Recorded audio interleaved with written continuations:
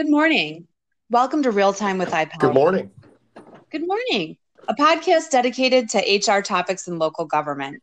I'm Megan Falera. And I'm Christina White. Thanks so much for joining us. Today, we're continuing our discussion on retirement savings. But before we get into our topic, we wanted to let you know about the Employment Law Seminar coming up. If you have not already registered, you need to stop what you're doing right now. Go online to the IPELRA website and register. This is the annual event that you count on. Every year, we put together this outstanding session, and we're offering it again this year virtually. ELS will be the first week in March. You don't want to miss it. With us today, we have Joel Babbitt from IPPFA and NPPFA Benefits. Joel, how are you? I am great. How are you doing? Fantastic. Thank you so much for joining us. It is a snowy, single-digit day, and I can think of nothing better than looking forward to the future and planning for it. Absolutely. So we wanted to get into some of the meat and potatoes of our subject today. Public employees participating in pension systems are eligible to retire earlier than age 65 when Medicare eligibility kicks in. Healthcare costs can be burdensome, even with a continuation of COBRA provisions on an employer plan. How do retirement healthcare funding plans actually work? Well, that's a great question. So it's typically an employee-funded plan and it's being driven on the labor side for the most part, and it allows members of a class to put money away completely tax exempt. So the money goes in pre-Medicare and pre-Social Security. It grows tax-free, just like a deferred comp plan, but better. And then the money comes out tax-free. And so we all know that you got to pay taxes at some point. But the beauty is that these retirement healthcare funding plans, it's like an FSA for retirement that you can use on premium. And so money goes in completely tax exempt, it grows tax-free, and it comes out tax-free. And that's what these plans allow the participants to do. When we were getting ready to do this episode, you had sent me a link to a presentation that you'd done in the past, and it really just blew my mind. How many employers are actually setting up these kind of benefits? Because it seems like a no-brainer. So nationally, there's probably about 25,000 that I can think of, that when I start doing some research, there's probably 25,000 governmental plans established. And so it's very prominent out there. You see them all over the place. And the biggest cause of people not retiring is the cost of healthcare. And even though they can continue to stay on their employer's plan, the plans are no longer subsidized. And so it's keeping people from retiring when they should.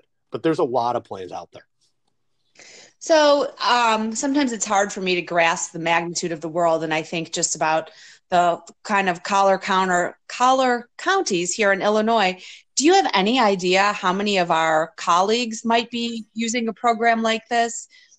So we administer about 120 plans out of our office in Glenview, and I would think 105 of them are local units of government, with the bulk of them being north of I-80. Okay. Wow. Well, I guess that makes me feel good. I wonder, I'll probably have to talk to you offline and see if we're doing it or if it's something that we can do.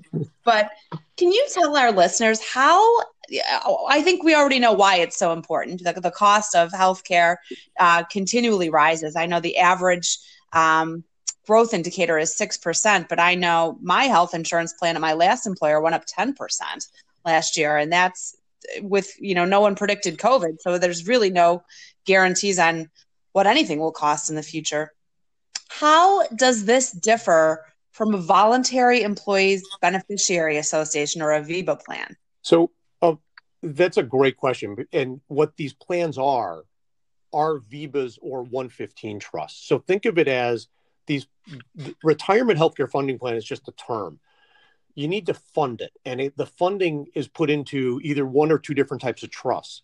You can use a VEBA, which is a voluntary employee beneficiary association. It's a 501c9 trust. You can also use a 115 trust. And so think of it as a car. You need a vehicle that's going to get you from the day the day money goes into it until the day the money runs out. And you can choose either a 115 trust or a VEBA, a 501c9 trust, to get you where you need to go. They both basically do the same thing. Okay. And these are vehicles that need to be installed by the employer. That is correct. So there's no ability for the individual participant to do anything. It's done at the employer level. The employer is the sponsoring entity. We have done some VEBAs, some 501c9 trusts that are sponsored by the local. And then they enter into, I'm going to call it an intergovernmental agreement with their sponsoring entity. And Megan, Downers Grove is a perfect example. Downers Grove Fire has their own standalone VEBA. Yes. And they are the sponsor. They've got a board that runs it. It's sort of set up like a pension. The board is picking the benefit level. Sorry about that. The board is picking the benefit level, and they just have an agreement with the employer through their union contract that is funded through payroll deduction. Right. And that was going to be one of my next questions too. I was aware of that here, but it seems like this would go hand in hand with collective bargaining agreements. Is that, and maybe Christina, you're aware of this too, is that something that either one of you can speak to? Are you aware of, outside of our Downers Grove Fire Department, of any other organization or unit of government that has bargained for something like this? Christina, yeah, Joel, I was going to say, I'm not offhand. I know it's come up in collective bargaining agreements that I've been part of, but never to the point where it's gotten off the ground. So with every single union that has put these plans in, it's part of their agreement. So they're all bargained. And typically it could be just something as simple as like what the police union did in the village of Bradley. And that is they stuck placeholder language in their contract that basically stated, if blank local figures out how they want to fund it, that the employer will go ahead and implement the plan according to the union's wishes. So it's got to be part of the bargaining agreement. It could be done through a side letter or memorandum of understanding, but with a union, it has to be part of the bargaining agreement. And then for non-represented, it's handled a different way. Okay. So, what about a health savings account or an HSA plan? I know also where I work in Downers, many other employers offer HSAs with high deductible plans. Can an HSA be used for future healthcare costs after retirement? How does that work? Yeah, so I have an HSA and I love my HSA. The problem with an HSA is that in order to have an HSA, you have to have a high deductible health plan. And the biggest problem with an HSA is that you cannot use it for premium prior to Medicare eligibility unless it falls under two different circumstances. One circumstance is that the participant goes on unemployment. Well, the problem is that somebody retires that typically doesn't qualify them for unemployment. And then the other piece is that in order to get to the money, they need or be subject to like a railroad federal benefit due to a disability. And that's typically not what happens. And so somebody retires, if they retire at 52, 55 on the safety side, they cannot use that HSA for premiums. And for the bulk of everybody out there, the big expense is the premium. It's not the co-insurance. It's not the out-of-pocket expenses. It's the month in, month out premium, and you cannot use the HSA for premiums prior to Medicare eligibility. Okay. What are the different tax implications on these plans, either when you're contributing or when you're withdrawing these funds? So the money goes into the plan at the same place as a flexible spending account. So it's an above the line deduction. It's pre-Medicare and pre-Social Security, if it's applicable. So for IMRF participants, it's applicable. For most of the police and fire, the Social Security obviously is not. So the money goes in tax exempt, it grows tax free, and it comes out tax free. Money can only come out of the trust, whether it's a 115 or a VEBA 501c9 for qualified medical expenses, when they're eligible for benefit. And typically eligibility is separation of service, regardless of age, We have amended plans recently to allow furlough, because furlough is technically not separation of service. Right. And we've also amended a plan recently that would allow a participant to start accessing the money after they no longer have subsidized healthcare from the employer. And it's typically they're in a disability. They're looking for a duty disability, and they're in the process where it's going to take some time. And so we can set up triggers that allow somebody to get to the money prior to separation of service. But the direct answer to your question is, this is tax exempt. It's better than anything else out there. Because if you think about your HSA, you're still paying Medicare and Social Security. With deferred comp, if you're putting it in pre-tax, you're still paying Medicare and Social Security, and you're paying taxes on it when it comes out. If you're doing a Roth, that's an after-tax contribution. This is completely tax exempt. This is never taxed. And that's what makes it so unique. So Joel, you mentioned a little bit ago that the employee themselves can't independently set up this type of retirement healthcare funding plan. It has to essentially be an employer sponsored plan. So if that's the case, why should employers consider adding a retirement healthcare savings plan in their organization? What are the pros and cons to an employer? So let's start with the pros. The biggest advantages is this is really one of the rare win-wins. If it's structured right, the problem that employers have is, in a typical example, we were on a conference call yesterday where it's a police bargaining unit. They get paid out upon separation of service 35 cents on the dollar up to the first 800 hours in their contract. So what do you think happens when an officer gets to 800 hours? They start burning their sick time. They just call in sick because they're only getting 35 cents on the dollar. So the advantage to the employer is that you can start reducing your OPEB liability. You can start reducing your sick day banks, and you're taking a liability and turning it into an employee benefit that allows the employee on a tax exempt basis to get enough income when they separate service so they can retire when they want to retire because they have a sufficient amount of money sitting there to pay for healthcare. So the employer wins because it should reduce overtime. It reduces your OPEB liability. It should reduce sick day banks if it's structured correctly. The drawback is the money can only come out for medical expenses, including premiums. And nearly all the plans that we do, there's no employer contribution. This is all employee money that goes into the plan. From the employer standpoint, what could be the downside? The downside is that, the only one I can frankly really think of is that they may, depending upon the relationship they have, whether or not they're building their own plan with a law firm, there could be some upfront significant expense, depending on where they look, who their vendor is.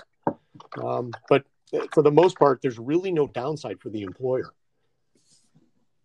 Okay. And as you said earlier, the employer doesn't actually have to make any contribution. So the costs you're talking about to the employer might be in the setup of the plan and sort of the initial administration fees and setup.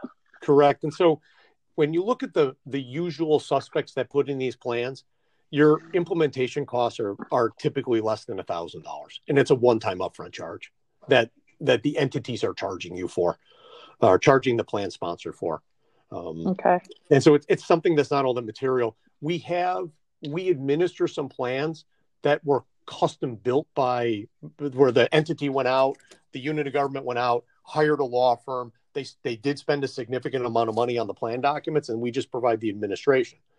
And so there's really no downside to the employer because if it's structured right, you're getting to pay out liabilities in today's wage rate completely to the employee tax exempt. And if you do it right, you're going to create incentives for the employees not to burn sick time, and it will reduce overtime at the end of the day.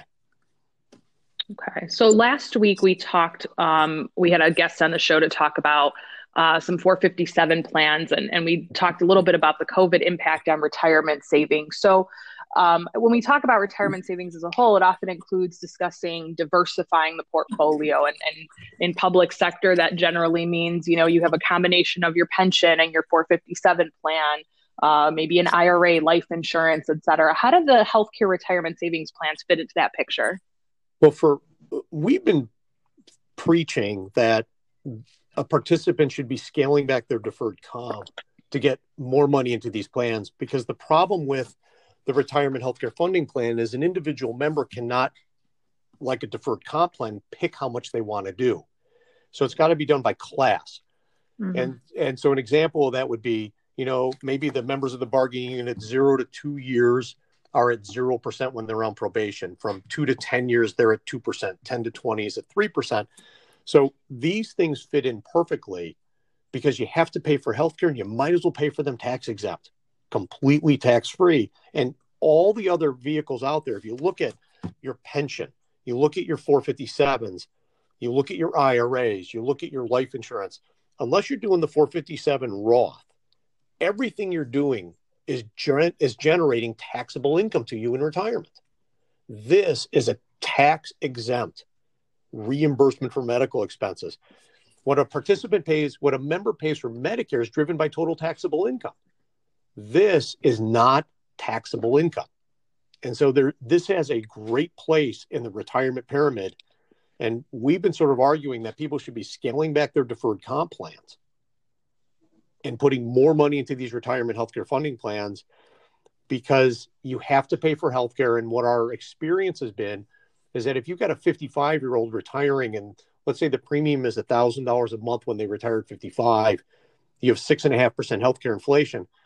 I think you need $168,000 just to get from 55 to 65. And, wow. And then Medicare, it's a lot of money. And then Medicare, Milliman does a study. They're out of Minneapolis. Their study assumes, if you and your spouse were 65 in January of 2020, and you're going to have average prescription drug use, you need $351,000 just to pay for Medicare, with the male living to 83, the female living to 85. And that does not even include long-term care needs. And so we think these have a great place in the retirement planning, primarily because you have to pay for healthcare. You might as well make it tax exempt. So, Joel, as I think I have recently started a new job a couple months ago, and I've had several jobs before I got here. When we set up these retirement health savings accounts, what happens when you switch employers? Do the plans come with you? Do you need to convince your employer to create a plan there? Can you roll it over into anything? So it can only roll over into a like-kind plan. So let's take you as an example. If you were with one employer that had a plan, and then you moved to an employer that didn't have a plan, you would no longer be contributing into it. Your money would stay on account unless you decided to spend it. It's going to grow tax-free. You get to take it out tax-free for qualified reimbursement expenses that you're incurring after tax. But you would need to go to your new employer, especially on the non-represented side, and say, hey, we would like to put in a plan for department heads. We would like to put in a plan like Buffalo Grove Park District, all non-represented. It took about a year of education, but they ended up building a funding methodology that was 0 to 5 years of service was covered by IMRF was 1% of salary. 6 to 10 years was 2%. 11 to 15 years was at 3%. And the beauty of these plans on whether it's the labor side or the non-represented side is that when you implement a new plan, you offer a one-time lifetime opt-out. And so what happens is that somebody that does not want anything to do with it, they can opt out of the plan. They're out for the remainder of their career at that employer. But if you move from one employer to another, if they have a like-kind plan, you can consolidate it together, or the plan just stays there and you have the ability, like an FSA, to start spending it. Okay. And I think the other thing that always comes to my mind is, what about if you experience a catastrophe? Is there any way to get that money out before you retire? No, there's no loans. There's no hardships. Okay. It's frankly not subject to marital property rules for quadros. Mm-hmm. So there's no way to get money out unless you separate service, furlough, or the plan allows for a distribution in the event of some other set of circumstances. Okay. So Joel, go ahead. No, please jump in. I was just going to say, during the recession in the late 2000s, we saw a lot of people who had planned to retire, see the retirement savings decimated, and they had to change course and weren't able to retire. Now we're dealing with a global pandemic with COVID-19. Are you seeing that impacting the healthcare retirement savings plans at all? Are you hearing from your sponsor groups or your employee groups that they want to change the amount that they're contributing or somehow do something different because of that? Yeah, that's really, COVID has radically increased the desire of entities to put these in, and the existing clients that we have are looking to turbocharge getting more money into these plans because they see the value. They see that they're looking at healthcare and how expensive it is. And on the safety side, there's a fair amount of burnout right now. And so we're seeing a fair amount of retirements, especially on the police side. And what we hear repeatedly is, boy, I wish I had more money inside my plan because it would certainly make retirement just a little bit more comfortable. Mm-hmm. Okay. Right. So for those listeners that don't have the option of a healthcare retirement savings plan at work, I know you said that you can't set these up individually, but in that case, what would you recommend? So my employer doesn't offer this currently, but obviously I want to be prepared and save and invest in my future. So what would I do or could I do? So you should utilize the health savings account if you have a high deductible health plan. I would look for an HSA that had an investment option instead of just a cash only option. And there's plenty of them out there, whether it's through payroll deduction or on your own. There are some exceptional health savings accounts that you can invest the money. And so that would be one thing I would do. I would also look at maximizing your deferred comp. And because if you're using it pre-tax, the money's going in tax deferred. If you're staying in Illinois when you take it out, you're paying no state income tax as of today. It's been that way since 1982. So I would utilize the tools that you'd have available. And the easiest one is the deferred comp plan. Get as much money into there as humanly possible. The second one would be if you've got an HSA, max it out, get that money invested. Just don't keep it in cash, but get that money into an investment platform that will hopefully help it grow, just like your deferred comp plan. Okay. Now, Joel, I'm sorry. No, Christina, go ahead. go ahead. I was just going to say, wow, that's so the numbers you mentioned earlier in terms of how much money it takes to retire. And then if your life expectancy is, 83 to 85 and the Medicare costs, those are pretty staggering numbers. So when should someone start really thinking about planning for their retirement savings? Well, that's a sort of a loaded question from my end because we preach the day you start working, you need to start saving, especially the tier 2 and especially the IMRF tier 2 or teacher retirement system tier 2, where you've got to be age 67 and you've got a pension that may not be sufficient for you. And the COLA is not as generous. You walk out prior to 67, I believe you take a mandatory 6% annual reduction in the pension benefit. So the day you start working, that is the day you need to start saving. And Joel, you and I have been friends for years, and I'm always just impressed how well you know this information and how well versed you are in all these things. But for the rest of us, I think many of us are woefully uneducated on how much we need to save for retirement, learning what these terms are. How can we get more information about this? What resources are available for us to educate ourselves as HR directors or educate our employers that we need to provide these options to our staff? So most of the retirement plan providers, whether it's Fidelity, whether it's the major deferred comp vendors, they all have real robust calculators up on their website. And especially when it comes to retirement healthcare funding, the large deferred comp vendors that offer these programs, they have exceptional calculators up on their website. And it's something that I can send you links to them so that you can look at multiple different ones. And the other piece that I think is that we're finding on the education side is that we need people to start thinking differently about benefits, because it seems to me that the benefits and the compensation aren't in line to maximize everyone's best interest. An example of that is we were working with a fire district locally, and their OPEB was about $2.1 million. And their contract is giving a 2.75% pay raise.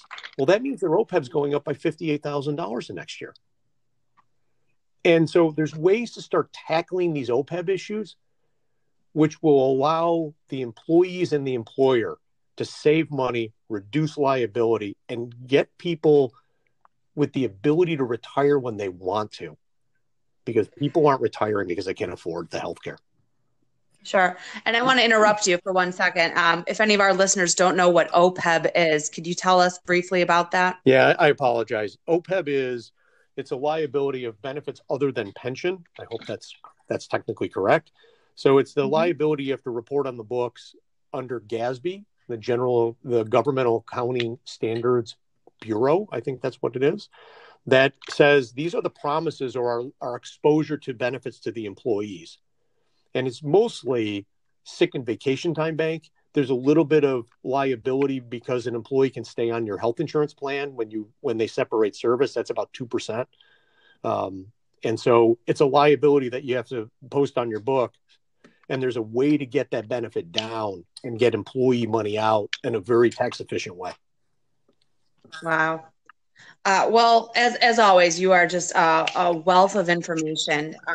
Thank you so much for your time today. Hey, Megan. And if any of our, Christina. Before we conclude, Joel mentioned some links to those calculators. I think it'd be great for our members and our listeners to include those links when we post our podcast. So. Great. Thank you, Joel. And Joel, if any of our listeners want to get in touch with you or they want more information specifically on how you can help them, how can you be reached? So the best way to probably reach me is certainly email at joelb@ippfabenefits.org. And frankly, you're welcome to call me at 773-427-2060. I promise I'll return the phone call. It may take me a day, but we will get back to you.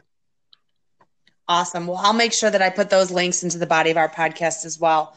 And listeners, if you have anything to say, if you've got any questions or anything you would like us to elaborate on, we're listening. Send us a recorded voice message we can play or join us on a future podcast.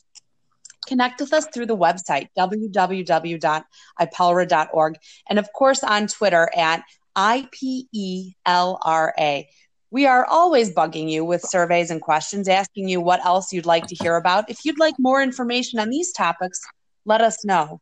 And as always, support IPELRA by becoming a member. We are dedicated to providing training and resources to HR and labor professionals in local government. I'm Megan Falera. And I'm Christina White. And this has been Real Time with IPELRA. Thank you so much for joining us.